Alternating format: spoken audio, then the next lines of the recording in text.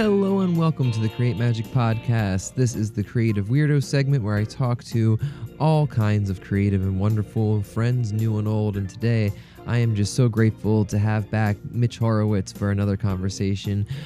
Mitch is a wonderful writer, thinker, historian, and all around just great person to talk to when you want to have a refresh as far as a look on the world. And his new book, Modern Occultism, is that in paper form. It is this beautiful look at all the different things and people and ideas that make up what we know today as occultism, and we get to talk about that and a ton of other stuff via the lens of this new beautiful book that Mitch wrote. So please check the links below, go pre-order his book, and grab any of the other ones. Mitch's work has been very meaningful in my life, and I'm just beyond grateful to have the opportunity to connect with people and have people like Mitch in my life. So thank you for helping with that opportunity, and I hope you all get as much out of this conversation as I do. The first conversation with Mitch was one of the most responded to I've ever made, and it means a lot to me that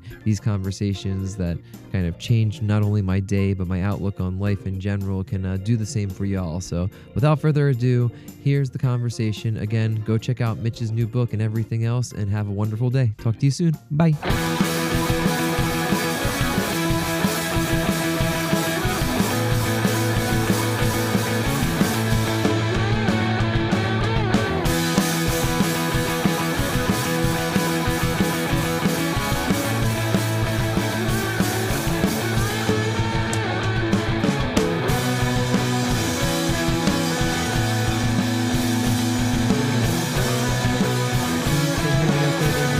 Just fine. Yeah, wonderful. Well, Mitch, thank you so much for being back on the podcast and talking to me today. And thank you even more for sending over an advanced copy of the book and writing this book. It's absolutely beautiful.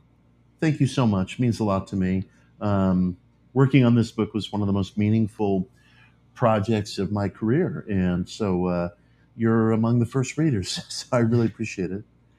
That really means a lot. And you can tell, there's some things that I've never written down questions for guests really before, but I have some specific ones that came to mind when reading this that I'm so excited to ask you about. But before diving into specifics, you mind just giving a little overview of what modern occultism is and what we're talking about here? Sure. Modern occultism is a history of the occult, literally from Cleopatra through the present day.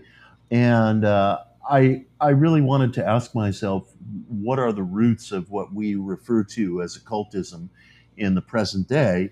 And of course, it can't meaningfully just be anything and everything that's novel or unusual in spiritual life. It can't just be anything that's weird on the cultural scene in order for that word to really mean something. And the truth is, the word does mean something, and it does have historical integrity. It was coined during the Renaissance from the Latin term occultus, meaning hidden or secret, and it referred very specifically to antique spiritualities that emerged from Greece, Rome, Egypt, Persia, North Africa, that were dominant in what we would consider the Western world, and were suppressed, squelched, subject to banishment during the rise of Christianity, and then later in late antiquity, during the rise of Islam.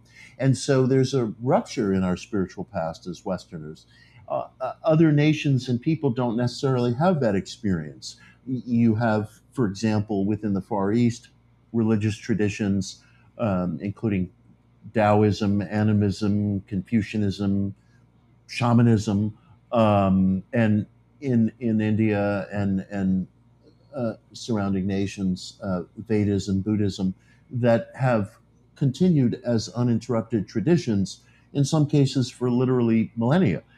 But our religious experience in the West is schismatic, and what got left behind, so to speak, is what we call the occult. So I wanted to ask where that came from and how our current conceptions of it, whether it be ceremonial magic, chaos magic, astrology, divination, Satanism, all kinds of different philosophies, outlooks, and outsider spiritual cultures and modalities, where did our conceptions come from?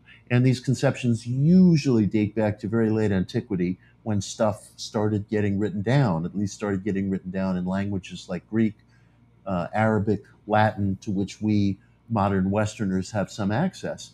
So that's where the story begins, and it comes up to the present, and it's an effort that encompasses vast sweeps of history. But I try to really find the family tree of ideas, figures, concepts, movements that unite that family tree, because there is unification as well. Yeah. That's beautiful. I such a good summary of what you put down to paper. And I think before I go into some of the specifics, I wanted to ask you about the book. There's something you brought up that has really been on my mind since reading it, and that is that suppression of the spiritual or the esoteric that the Yeah. Western culture has, yeah, I don't want to say fallen victim to, but has seemed to come about, and how much different and how important that point is in today's society, with how different cultures interact with a lot of buzzwords right now. AI is a great one. I have a really Hmm. good friend, Fred Anderson, who lives in Oh, Sweden, and he sure. works. Yeah. You know Fred? Yeah, I know him through social media, and I admire everything he posts, and I dig him yes. thoroughly. He's. We actually talked about you when I interviewed him a little bit ago, because both of us have done some of your thought experiments to very, beneficial ends in our lives. So thank you. I didn't Oh, I even think about appreciate that it. connection, Appreciate it. but I was talking to Fred on the podcast about AI and things, and he was a TV producer at the time for a paranormal show, and he's like, no one's freaking out about this over here, because a lot of it is tied to commerce and tied to the way that you guys run the way capitalism runs. We don't have a social net. He's like, if we all lose our jobs, we have a safety net that we can fall back on. So no one's really talking about AI around here in the way that it's being talked about in the West. And I think that's like a very good parallel of how those keeping the weird or the occult or those things in the culture allows us to interact with these new novel things that are popping up better, or different cultures to interact with those things in a more healthy or well balanced way, I guess. And that's a super interesting point that you brought up that I would just love to hear if you have if any experience from researching this, like how people and different cultures have interacted with these weird and novel events depending on their cultural views of things like the esoteric and the occult. Well, it's funny, if one looks at the ascension of Christianity and the decline of the ancient nature-based religions, the polytheistic traditions, um, the mystery religions. It's not a story of good guys versus bad guys, and I always try to catch myself before I slip into that narrative, because it's Mhm. very easy to get into a kind of flag waving mentality, as though to say that all the things that I'm very distantly attached to were somehow good, and Buddha Christianity or other things that upended the order of things. It's not really that way at all. Um, First of all, the esoteric traditions, as I've referenced some of them, they had been in existence for millennia. There was corruption, there was degradation. It was profoundly exciting to people that um, the Christian religion promoted the idea of a kind of personal relationship with one monotheistic creator. It seemed empowering, it seemed redemptive, it freed people from the hierarchies that had long calcified within the pagan faiths, although there were anarchistic parts of the pagan faiths, such as the worship of local deities, village deities, household gods, and so forth. It wasn't as if all of it was this top down hierarchy, but there was plenty of that. And to many people, Christianity provided an off ramp from that. There were also power dynamics at work. Christianity had been persecuted itself under the old order in Rome, and when the Emperor Constantine kind of sort of converted to a version of Christianity, which he still continued to combine with sun worship and Jupiter worship and some of the older ways. It wasn't as if there was this curtain of demarcation that just fell. But regardless, Constantine's conversion effectively made Christianity into the state faith of Rome. And at that point, the early church was able to squelch the remaining pagan religions, what we might call a cult today, in the same way that the pagan religions would have done to Christianity had they been ascendant. So it's not as if human nature somehow, in all of its good parts or in all of its bad parts, is exclusive property of one cultural tendency or another. And I would say that's remains true today. How could it not be true? Although at the same time, once occultism was what we call occultism today was suppressed, the suppression was brutal and it was complete. And so everything that had shaped the regions of the world that might loosely be referred to as the West today was substituted for something else, a different religious and ethical outlook that nonetheless incorporated some of the old ways, but was a rupture with them.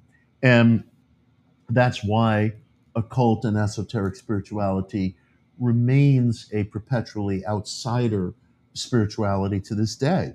It was reborn during the Renaissance, but then squelched again for various reasons. There were backlashes. And by the time you start to wind down the 1600s, occultism as a multivariate philosophy is present nowhere within respectable life. You could still find it, of course, within royal courts and academies, but it's on the hush hush, it's on the low down.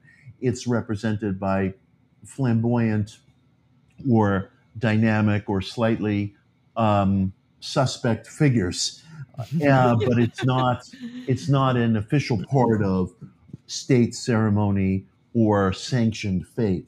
So the occult more or less disappears from public life in significant ways until an occult revival begins in the mid 19th century through the work of Eliphas Levi and his books on, well, his primary book, which is now called Doctrine and Ritual of High Magic. It was originally published in two parts starting in 1854, but Levi really reintroduced occult themes into artistic, cultural, and spiritual life.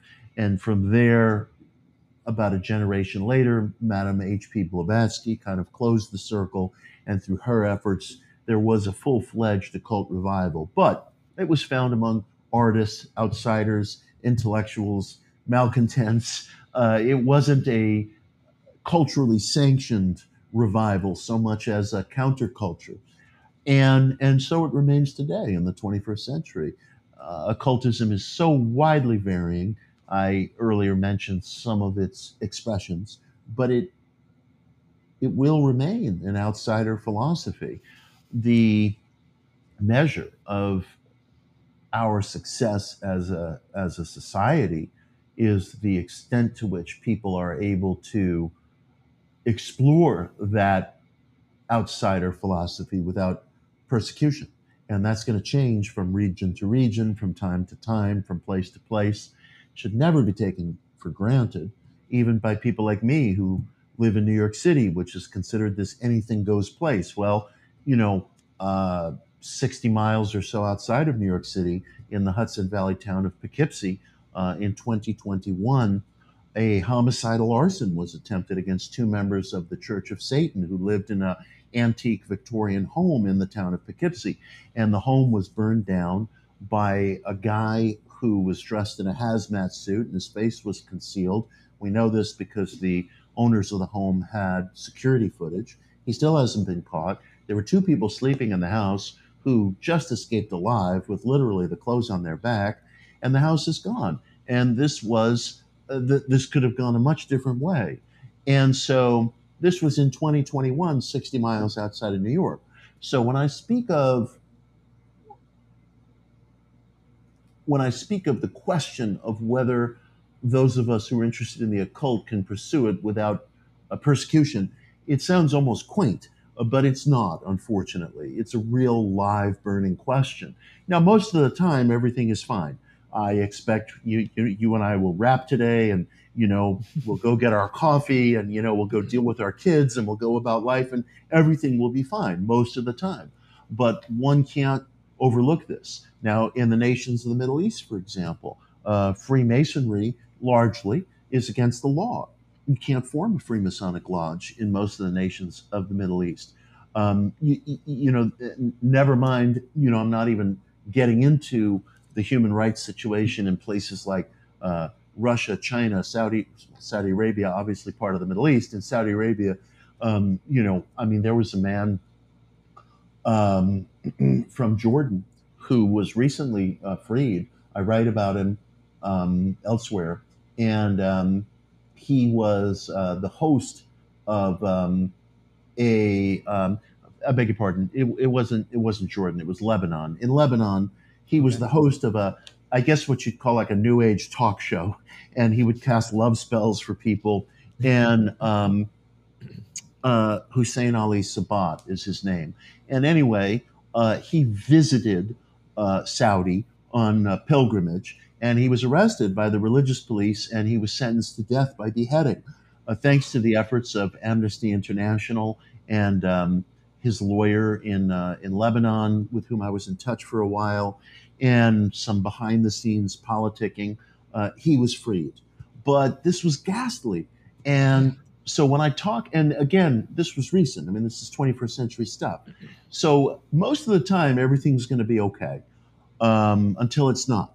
And so I'm always cautioning people against getting too comfortable. We mustn't use historical language because those of us who live in North America, most of the time we go about our business and nobody bothers us by and large. But it's a precarious thread and it should never be taken for granted. So, commitment to an outsider ideology um, shouldn't shouldn't be taken in so light a fashion that the individual feels that we're well past the age where we have to be concerned about such disruptions. Yeah, that's a great point and one that I don't think is made very often. And it kind of, before you got to that end point, I was thinking about how I wanted to ask you about the idea that it seems like there's this middle path that to me resonates the most true, where it is not that we need to bring back everything we left behind in materialism, and not that we Right. need to not that we need to get rid of materialism, that we need to take both more seriously, that things like the imagination and the occult need to be taken more seriously in our society. Not that we need to go back to where the situations that you just described become more Exactly. prevalent and things. And I think that's a beautiful point that you just made. And I think it's one that shouldn't be taken lightly for sure, because that is something that doesn't get talked about when people are kind of looking at cultural comparatives. That's very apt, Yeah, I sadly don't want to apt. nostalgize the past. There was no good old days for the human No, race. yes, I mean, yes, no. we always come up with ways of killing each other under whatever circumstances life presents us. But so I'm not going to nostalgize the past or anything remotely like it. Uh, so much as just to say that even in societies where we are well accustomed to freedom of search, and that's something that should be applauded and embraced and Yeah. strengthened, we can't sleep too soundly at night. Absolutely. And something that a lot of the people you cover in the book were not afforded. And a lot of these people that, and it's interesting when you were talking about how this is a fringe movement and always has been, how big of impacts those fringes have on the whole. Like, it's always Oh, interesting to me totally. how, Yeah. like, Yeah. those hidden things are the ones that actually make the big movements. But one of the first things I really wanted to ask you about the book that really stood out to me is this I always think, I never know how to ask the question. This idea about ideas, how important ideas are. And it seems like this is a book that almost asked the question, or to me, the question kept coming out, do we have like ideas are not localized? I think we can both agree on to the human. But one of the questions that I always have is, do we have the ideas or do the ideas have us? Like, it seems like the people that have these big impacts throughout the occult history are meant to have these very big thoughts, or these very big, you know, ways that they're going to impact culture. And it seems like it's a right place and right time thing as much as it is like that person just tapped into something. And I always kind of am curious and where people sit with that. If the ideas come to the people, or if the people come to the ideas, or if that's just a silly thing to ask. No, it's a brilliant thing to ask. I mean, these are questions that go to the nature of reality itself. What is life, and how does an individual embark upon a certain path? Is it just purely accidental? I look at a figure like Madame H.P. Blavatsky, for example, who I write about quite a bit in the book, and it's unavoidable writing about Madame Blavatsky because once you begin to peel away the onion of what we call the occult in the modern world, her fingerprints just appear everywhere, even places that I thought they would not be found, such as in the modern revival of witchcraft, for example. Well, Madame Blavatsky's protege and successor, Annie Besant, had a daughter named Mabel, and Mabel became one of the figures who came into contact with Gerald Gardner on the southern coast of England in the post-war era, just as Gardner was formulating his own folkloric interests in a revived witch cult, so to speak, to use the language that he and some of his contemporaries used in Britain and other parts of Western Europe. And so there, distantly, again, you find the fingerprints of Madame Blavatsky. And I'm constantly amazed at everything that she and Colonel Olcott, her compatriot in co-founding the Theosophical Society, accomplished. The woman died at age 59. I mean, she wasn't even around very long, and um, and yet, if you look at the depth and nature of her influence, it's just astonishing. If her influence were confined, let's say, to India alone, if she had never even visited the United States, in India alone, she and her compatriots were very active in co-founding the Indian independence movement, the Indian National Congress. Um, Gandhi wrote and spoke very explicitly about his debt to Madame Blavatsky, something that I also write about in the book. And mind you, it takes writing about because most biographies of Gandhi, including by some very good people, completely write out Madame Blavatsky, either don't Yeah. mention her or just force themselves as though under duress to make some errant reference to her. Whereas Gandhi himself, in letters, articles, interviews, all on the record stuff, very clear sources that are standard historical reference points. Gandhi spoke about the depth of his debt to her and how she instigated his earliest instincts that there was a universal tie among different faiths, his earliest instincts in the direction of a kind of human commonality and so forth. And you look at Madame Blavatsky, and of course, her career is pockmarked by all kinds of controversies and things that people find objectionable and sometimes justifiably so. But her influence on a man who very plainly could be considered the most successful force in Yeah. nonviolent democratic revolution in the 20th century, a man who directly inspired Martin Luther King, her influence on him was so pronounced. And this is just Tuesday. This is just Tuesday. I haven't even gotten to Yes. what she did on Yes. Wednesday. And so Totally. if you limited her career just to that role alone, she'd be notable. And yet it's like a many-spoked wheel that goes off in all these different directions. So who was she? Was she just a motivating actor who embodied the zeitgeist of that particular time? We hear the expression "timing is everything," and it may be that expression in its earliest form actually goes back to the Tao Te Ching, the ancient Chinese ethical work, where it certainly appears. So it may be that certain individuals just fill a role at a certain time. There may be a greatness to them, there may be a need for the role. It's very difficult to understand what the zeitgeist is, or even if there really is such a thing. Yeah. And yet, if we can speak about it, at least metaphorically, some people do capture it. And when they capture it, there's almost this momentum that seems to unfold at the back of their work without even so much as their effort. Yeah. Madame Blavatsky, of course, worked very hard. Her literary output was immense, but that was something she was going to do anyway. That was just the nature of who she was as a person. And the tide of the times, or again, the zeitgeist, if there even is such a thing, lifted it. Um, that marriage of a person to an idea at a propitious moment where people, for whatever reason, are primed to hear it is extraordinary. And then, of course, there's the question of what role ideas play on a more mundane level in all of our lives. And one note that I would at least bring to the table is I think that one of the difficulties, one of the maladies of human nature is that we as individuals are capable of imbibing ideas, let's say an ethical idea or a therapeutic idea, but these ideas do not penetrate us. And that's a very strange aspect of human nature. For example, everybody would nod in agreement with the statement that you shouldn't care what other people think about you. Yeah, right on. I agree with that. But of course, we all care what other people think. And so we're capable of recognizing the truth and the power of an idea without that idea penetrating.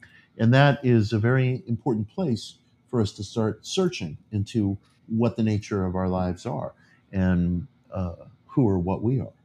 Do you think that's where emotion comes in? Like, as far as the ideas that do penetrate, do you think there's an emotional component to that? I believe I was listening to you talk somewhere recently about how emotions are faster than ideas and thoughts. And a lot of times we react emotionally because we're emotional beings. The emotions happen quicker than, our rational, logical brains catch up. And one of Yes. the things, this might sound like a tangent, but one of the things I've thought about a lot since having kids is there's a trope or a stereotype that kids are more connected with, whether it's the paranormal or the magic, or they have these more openness to experiences. And a lot of people say it's because they're not societally conditioned or all of those things, that they're still like, they haven't been beaten down by the world yet and whatnot. And I think there's something to that. But one of the things I've really been thinking about since having young kids, I have a 6-year-old and a 2-year-old, is the way they experience emotions is really important and special. Like the way that they go from experiencing these liminal states of very strong emotions seems to be connected to that power of viewing the world in a more realistically magical or wonderful way. Like my kid will pick up a rock and tell me this backstory that this rock is named George and it's lived for 500 years and all of this stuff. And I'm like, you're probably right. You're tapping into something that like I forget is probably a true thing. Like their natural animistic worldview, I think, is kind of tied to the strong emotions or the way they experience strong emotions. And that always resonated with me when I hear people like you talk about how emotions are really the strong kind of transistor, or this way to kind of transmogrify things, if that's a word or makes sense. No, I dig. I definitely think we're ruled by emotions versus intellect. And I agree very much with the observation, which was something I discovered in the work of G.I. Gurdjieff, that emotions move vastly faster than intellect. It's among the reasons why, if we find ourselves facing an emotionally difficult situation, like we always think 5 minutes after the fact, I could have said this, I should have said that. Well, the individual shouldn't blame himself for that, because that's just how we're built. Emotions, maybe it's a survival mechanism. I have no idea. Emotions do move faster than intellect. And we are left at odds intellectually, and our bodies, ourselves, are often running emotionally, sometimes physically. Look, if emotions and physicality weren't stronger than intellect, there'd be no addictions. Somebody would say, this has become a harmful, depleting habit. I've got to stop. I know why I have to stop. And then he or she would just stop. But of course, it doesn't happen that way because we're ruled by other things. So, in that sense, I think that we are raised to think of ourselves as beings who respond to logic and thought, and that unfortunately is not the case. If that were the case, then one work of ethical insight would be enough to change the world. Somebody could say, well, I read the Tao Te Ching, or I read the Dhammapada, or I read the Bhagavad Gita, or I read the Beatitudes, and now I've got it all clear. And of course, people say that, and then they go off and they throw a brick through their neighbor's window, in moments, and they feel perfectly justified in doing so. So we like to think we're beings of ideas, but unfortunately, we're beings of much more than just that alone. And as far as kids go, um, I'm not sure. I look. I do know that there's a purity to children up till a certain age, because after a certain point they begin imbibing peer pressure, and peer pressure is another force that shapes us tremendously. This is why I often encourage people to try to remember what they wanted at their earliest point of long-term cognition, even going back to like age 3. What were their fantasies? What were their desires? And we had them, and they're there, and they're present. There's a tremendous intellectual life among young children. Um, they're remarkable beings, and it can be very helpful to the individual to get down to basics by trying to really making an effort to remember what it was that he or she was about at that time, because that is before peer pressure engulfed us. Children are, of course, also very deeply impressionable. And as a parent, I would have mouthed lip service to the expression that you teach through example. Sure, I agree, blah blah blah. But it took me much longer to really get to a place where I could honor that. Much Yeah. much longer. And even though I knew intellectually it was true, as far as the nature of kids in general, I think I take a rather unsentimental view of it. The mythologist Joseph Campbell wrote, "The young live mythically and in depth." And I thought to myself, I don't know if Campbell had children or spent much time around children, but the fact is, um, it seems to me that there's a sliver of the human community that's really sensitive. And I probably part ways with a lot of New Age thinkers in this respect. um, and that percentage is the same among children as it is among adults. I mean, Mhm. there's a small percentage of people who have a fineness of emotions, who are magnetically drawn to asking themselves questions about how to live, who have the nascent core of a search within them. And I think you find it in the same percentage among little kids as you find among adults. If you encounter a little kid who has a beautiful sensitivity and emotions, well, that's a wonderful treasure. It should be nurtured, it should be valued. And likewise, I would say among adults. I think E.B. White, the writer, made the observation that there's within every town, every city, every place you go, there's a small silent conspiracy of sensitive people, and they know one another when they meet with one another. They know one another when they encounter one another.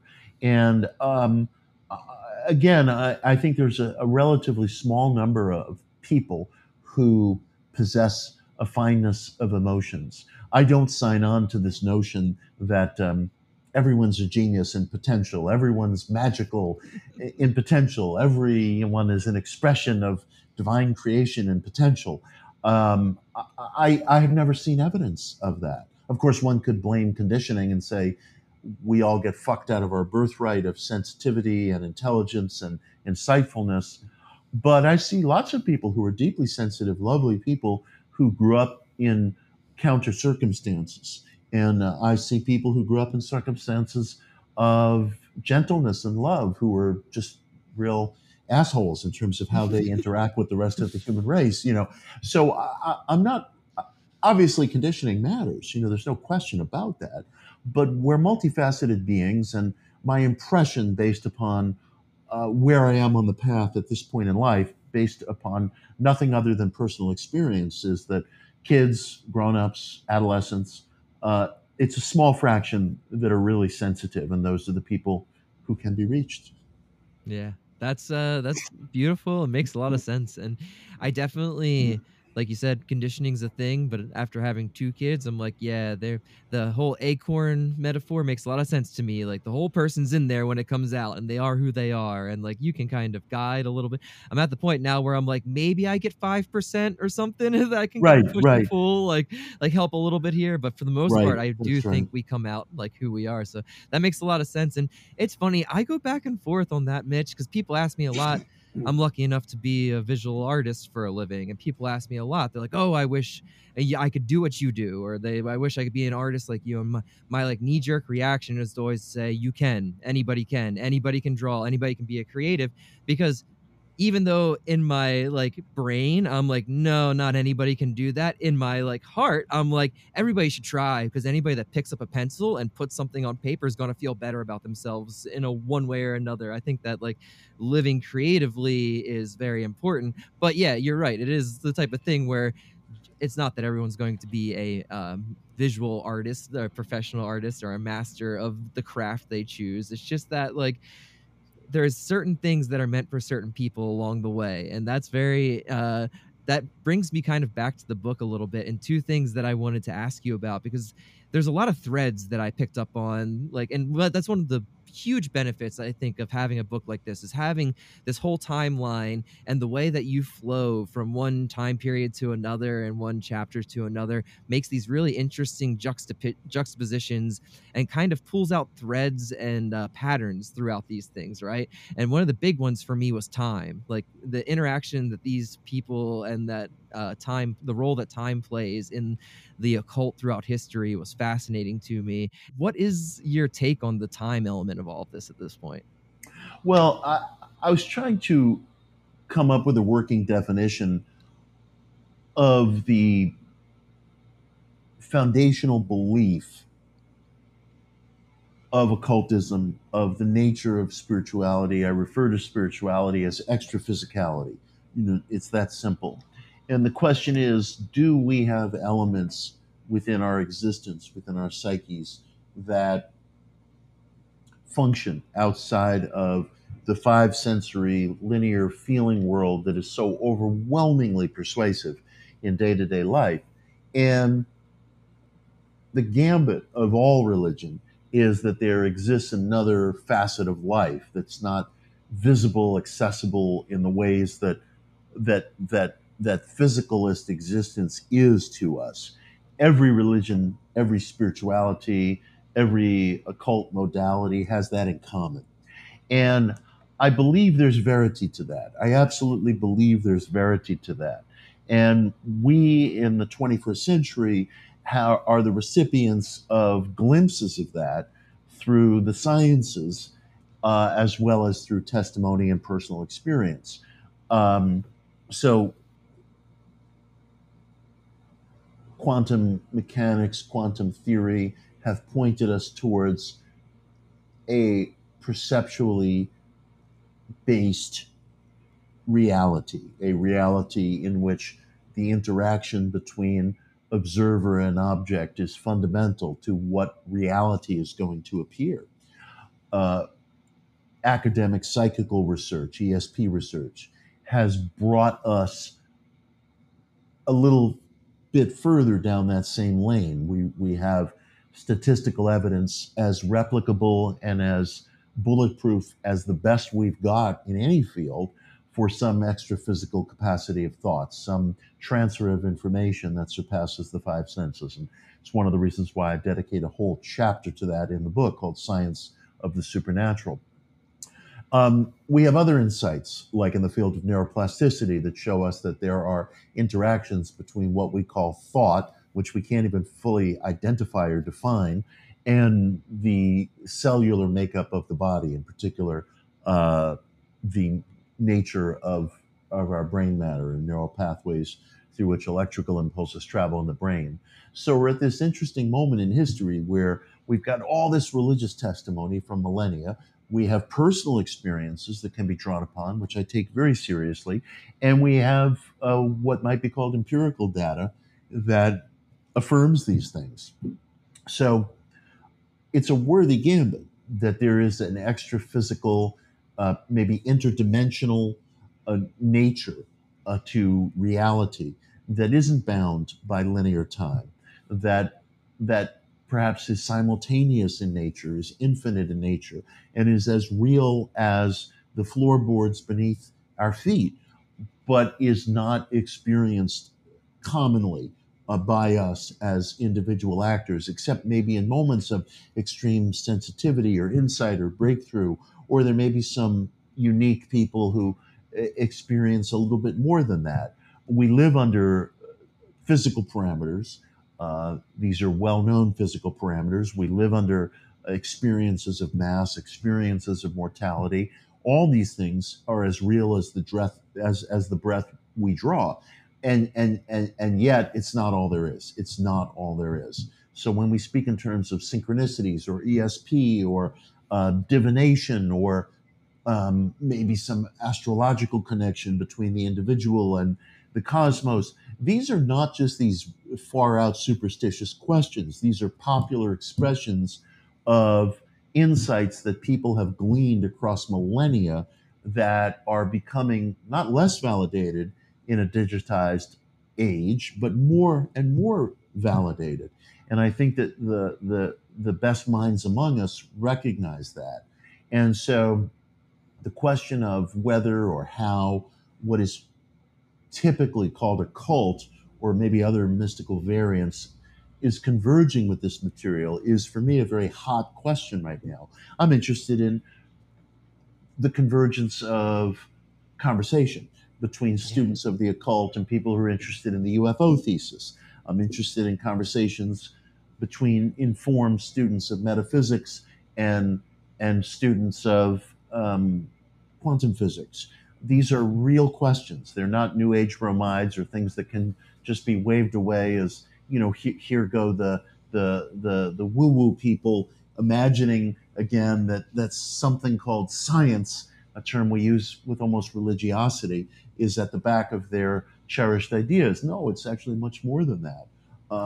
We can't avoid questions that surpass the physical today.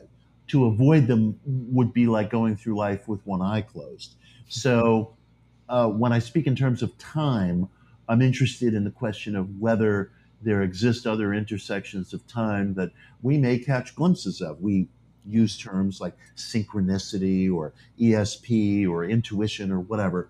And these are popular terms used by just day-to-day individuals. But we also have data emergent from decades of study, juried, replicable data in some of the fields I've referenced that also point in that direction. So it's a very exciting time for a person to be searching through, sorting among these ideas. How crazy is it how popular the word synchronicity is these days? Like have you noticed that in your time? Like these words that become kind of like, you know, my mom or my sister now use it, where like even 5 years ago, I feel like my parents would look at me like I'm crazy if I said I had this wild synchronicity and, you know, told them a story. But it's interesting, the cultural weirding that's happening is that confluence of conversations is very, very interesting to me. But By the way, just apropos of that, if you look for people using the word channel, you'll find that everywhere too. And, you know, it shows up. Trump uses it. Obama uses it. You know, it gets used everywhere. I'm channeling this. I'm channeling that. And it's like, that's thank you, New so Agers. You know, so. That's one of my favorite parts. I didn't know that Edgar Casey was the one who coined channeling as a term Yeah. in the spiritual. I learned that from the book, and that was beautiful. I love Edgar Casey. I love that he's from Hopkinsville, which has my favorite cryptid encounter, the Hopkinsville Goblins, which is where the Oh, I don't term know little. about that. Oh, you would love it, Mitch. You know the term little green men that was very popular for course. aliens and stuff?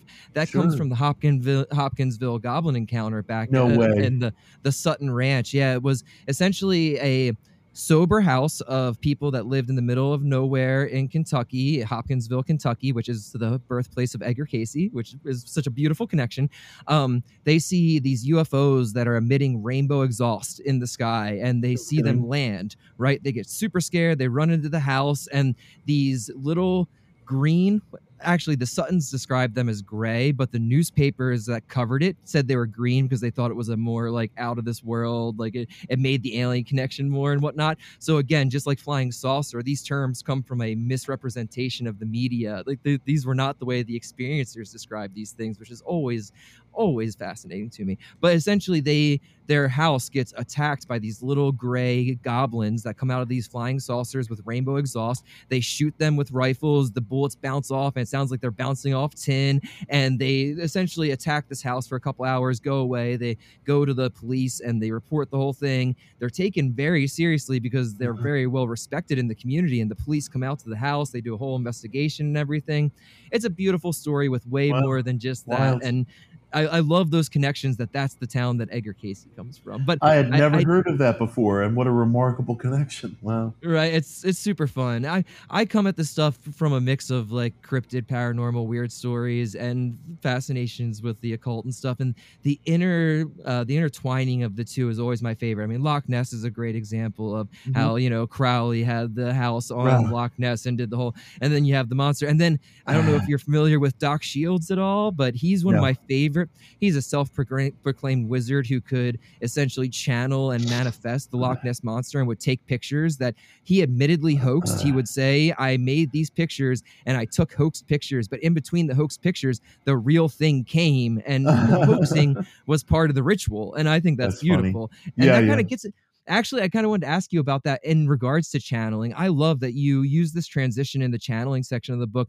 It goes from there to talking about the Ouija board and how that was this giant, channeling thing that really was a pop culture sensation, to the point where Norman Rockwell is depicting the Ouija board and everything. I love that. And I think that there's something really important when these weird ideas or rituals make that jump. They go from just like the seances of spiritualism, that hoaxing is a part of that stuff. And I think that's important. I think that's part of what makes it special. I think these weird things like to pop up where it's easy to be like, oh, that's just a hoax, but that almost makes it more likely to be real, or for real stuff to occur in certain ways. And I know that probably like goes against a lot of the scientific part of what we've been talking about and everything. But I think that gets to some of the things I've heard you speak of with like Dr. Jeffrey Kripal, and him saying that like these things can't be studied in a lab or can't be studied in the current systems. And I love that you bring those things up, because the dichotomy of those two things I think is really special, and I think that both sides are needed and valid, and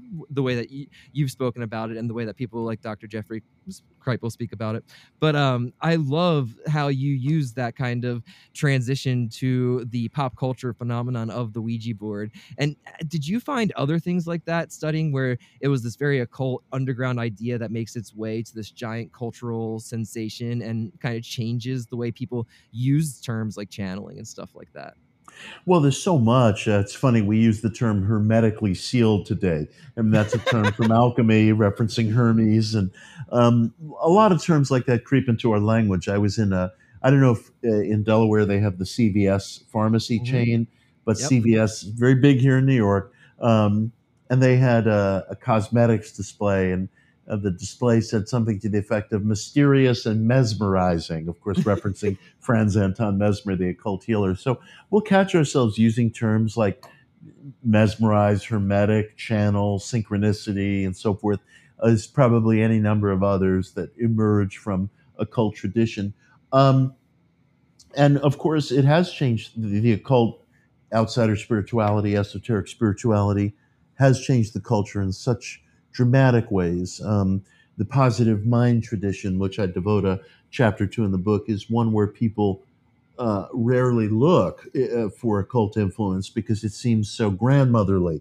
The whole think positive thing seems like such a kind of very tame, domesticated, almost wearyingly familiar idea, but it didn't exist until maybe 150 years ago. Sure, you could find references, as you can find references to nearly anything under the sun in different literary expressions or religious expressions, but the notion that thought determines outcome on some greater or lesser level, whether psychological or metaphysical, however you want to divide it up, is a concept that really entered popular consciousness about 150 years ago. If somebody had lost their farm in a flood and you said, well, think positive, no, they would look at you like you're out of your mind. And in such cases, I wouldn't recommend saying that to somebody today who suffered a loss, but we do abide the notion that thoughts are causative. And I think most people,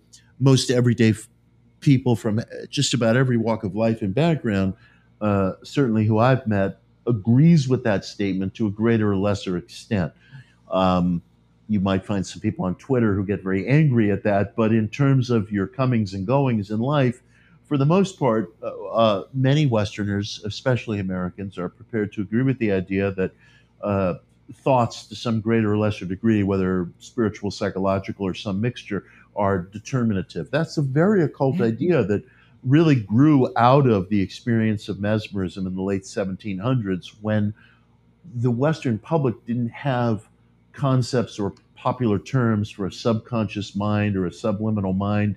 Again, these ideas that we think have always been with us are sometimes a great deal more recent than we suspect.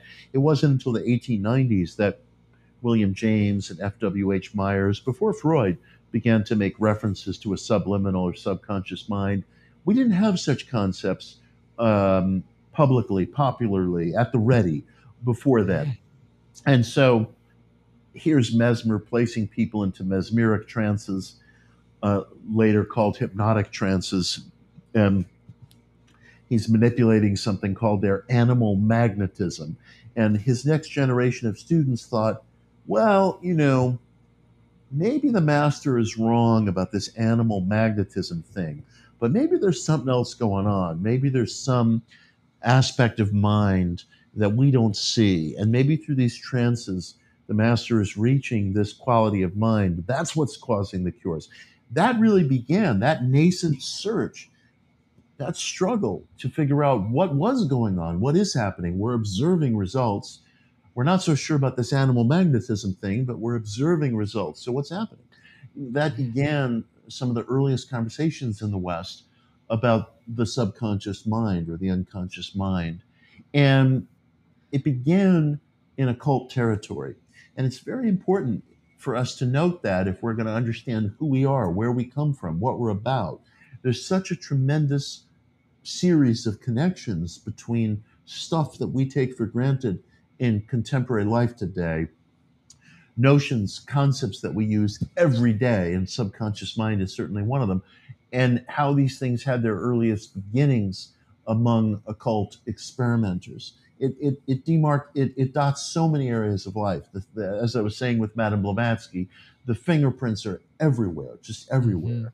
I'm constantly astonished to discover those tendrils of connection. Yeah, no, that's amazing and makes so much sense. I have like so many other things I want to ask you, and we're about 10 minutes away from our hour. So I'm gonna kind of the two things that I want to kind of circle back on or finish with is one, I love how you wrapped up the book talking about the UFOs and the current state of the paranormal and the redefining or putting more emphasis on things like whether it's UFOs or anomalous experiences or cryptid experiences or time slips and these things and the way that that is converging with all of these other kind of I guess this global weirding that we've been talking about and the importance. And I love that you use Robert Anton Wilson as the transition to that part almost. Like he's one of my favorite figures that Mhm. is in my opinion so influential on all paranormal ufology every but doesn't get talked about nearly enough as far as his fingerprints like you were just saying that are all over the weird and the world. Could you talk a little bit about why you chose to use that as the transition to that section and what you think? Maybe wrap up our conversation here with why you think that is an important place to end this beautiful book that you wrote that covers so many amazing topics. Like it was very interesting and meaningful to me that you wrapped it up there. Oh, I appreciate that very much. Um, I've always admired Wilson because he knew how to use the word maybe. And that was to me the man's greatness. We get cemented into these positions of absolutism. And Wilson was perfectly willing to acknowledge that something could occur, but maybe not occur again. Something could be true, but not be altogether true. Hmm. Uh, and we didn't need to get into these defensive postures about what is and isn't absolutely real and absolutely factual, and the manner in which facts and inquiry don't behave, and these things are moving targets. And I think Wilson was perhaps one of the very few people who emerged from the culture of esoterica, search, counterculture, who didn't just create a new church. and he kept things open in such a way that he could almost, I mean, one could almost be frustrated that, you want Wilson to just plant his flag somewhere, but his refusal to plant his flag somewhere is what was so beautiful about him. And frankly, I find the same thing in the work of William Burroughs. Yeah. Men of different character. Wilson was probably easier to get along with than Burroughs, but Burroughs too had this beautiful quality about him as an artist. I have no idea what he was like as a person, but as an artist, of saying maybe we don't really know, and of feeling certainty that there's an extra physical quality to life that winks at us that we can sometimes access, but it's not just going to unfold in availability, and not getting offended or angry or pissed off if somebody doesn't hold exactly the same point of view. We tend to demonstrate more hostility to people who almost agree with us than we do to people who are diametrically opposed. That was going to be one of my questions for you, not to interrupt you, but when you brought up Blavatsky, and I always want to ask this to people, I know people get a lot of pushback about talking about people like Madame Blavatsky. And do you still experience pushback about talking about figures like that? And does it come from people within the esoteric community or from outside of the esoteric community? Oh, that's a fascinating question. I would say when I experience hostility or pushback in reference to Madame Blavatsky, it usually comes outside, and it comes from people who may be very thoughtful and very sensitive in a whole wide range of ways, but they have been educated to dismiss figures like that. If they've even heard the name, she's a charlatan, she's a fake, she's a fraud, she's a carnival performer. For example, there's a journalist named Joseph Lelyveld, very good man, used to be the executive editor at the New York Times. For a long time, he was a reporter from South Africa. He wrote a biography of Gandhi, and he's very dismissive of Madame Blavatsky in the biography. And I thought to myself, this subject matter to a man like that, a distinguished journalist, is boring. He sees nothing to look at. He's been educated to believe that Blavatsky was nonsensical. And so the very fact that Gandhi, as I was referencing earlier in articles, interviews, and all the citations are in the book, because I want people to have these citations so that they can avail themselves of this material if they feel like it, and see how absolutely literal these and plain and expository these references are, and how they could have been written out of the Western storyline is a chapter in itself. But Lelyveld, who's surely aware of this stuff, nonetheless totally dismisses Blavatsky in the book as if there's not even a drop of water there for a parched mouth, not even a drop of water. And that is a cultural affinity. And a lot of what makes it into opinion shaping reference sources rests upon cultural affinity. Yeah. And so it's profoundly difficult for people who are raised within that framework. They do lots of good things and they accomplish lots of good things, but that framework doesn't educate you how to look outside of it, because the defining feature of that framework is a belief in its own rationality. And rationality, by its very nature, doesn't encourage you to look outside of its parameters. There's a word for that, and that's irrationality, and that's everything that's bad. So we educate people that not only are certain reference points correct within modernity, but looking outside those reference points is exactly the recipe to soft-headedness, fuzzy thinking. We have generations of intellectuals who have been educated to do all kinds of good things, but never to look outside of the prevailing cultural assumptions. And this is probably basic to human nature, and you find it everywhere. Yeah. This is just the window that I happen to have my nose pressed up against. So I'm able to witness it. And they just don't know. They just simply don't know. I've sat on panels with people, very distinguished people, writers, journalists, critics, and the topic of ESP research will come up, and they'll say, "Oh, it's all just a bunch of bullshit." And I recognize the sincerity of their point of view, and that's what you get when you um, are brought up within this framework. These things are thought to be nonsense, and if you go searching online to verify it, your prejudice will be verified because that will Yes. be echoed in Wikipedia and the first five references that come up on Google. Totally. But it just happens to be wrong, and Yeah. so and it's provably wrong by the same standards that get you into that thinking to begin with. So in private, I'll have discussions with people who are from the mainstream cultural milieu, and they'll agree with me. And then when they go back to whatever their peer group is, they will disagree because the peer group requires that as a fee of entry. So, Mhm. and it's not different anywhere else. I mean, I'm No, I not was gonna say somehow it's yeah. lamenting, oh, poor me, I live in the modern West. Isn't life difficult? Life is wonderful in a lot of ways, and I'm lucky to be here. But that's one of the wrinkles of our culture.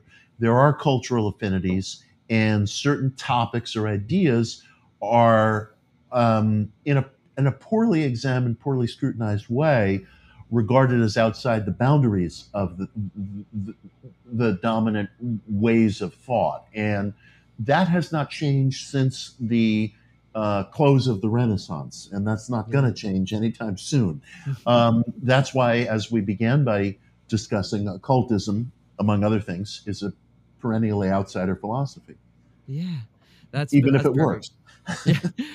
I'm glad we got there because I feel like even the more esoteric or like the weird or in the paranormal podcasts I listen to, when figures like Blavatsky come up, there's this like hedging that everybody does before talking about her, even when you're, somebody that's researched that. And I'm like, and I guess that's a byproduct of that cultural, structure. Like that is people have to hedge before talking about her just so that they're, taken somewhat seriously or not just Yeah, muted you're automatically. you're absolutely right, and to the extent that dismissing figures like Blavatsky or dismissing um, certain supernatural subject matter, let's say, in the same way that that's a fee of entry to mainstream letters, that attitude lingers even within the counterculture.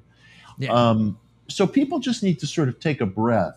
And there's a humility in Robert Anton Wilson. He's funny, he's impish, he's mischievous, but there's also a humility. And that is the mark of a very rare man. You are absolutely right. And yeah, I completely agree. The more that we can adopt that flexible thinking that he spoke of so highly, maintain agnosticism at all regards. And I mean, even I've always loved his idea of E prime and you taking out isms and only using words that are if, or like, the sky isn't blue, the sky appears blue. And that's such a Exactly. more accurate way of saying it because the sky is actually not blue. We just see it that way. And when you use that like mix of science and philosophy and all of it kind of comes together, that's where I think that real beauty is, which is why I love what you do and how you present it and that you're out there making the stuff you make. So we just hit the hour mark. I want to be respectful of your time here, Mitch. I know you're super busy. Are you already on to the next writing project now that you have this Believe it all or wrapped not, up? I am. Yes, I say that with almost shame. Hey. I have a lot of things cooking. I have a forthcoming book called Happy Warriors, which is about some of the progenitors of the positive mind tradition. I have a Ooh. forthcoming book called Practical Magic, which is an expository book on magical methods that I think have validity and are worth exploring.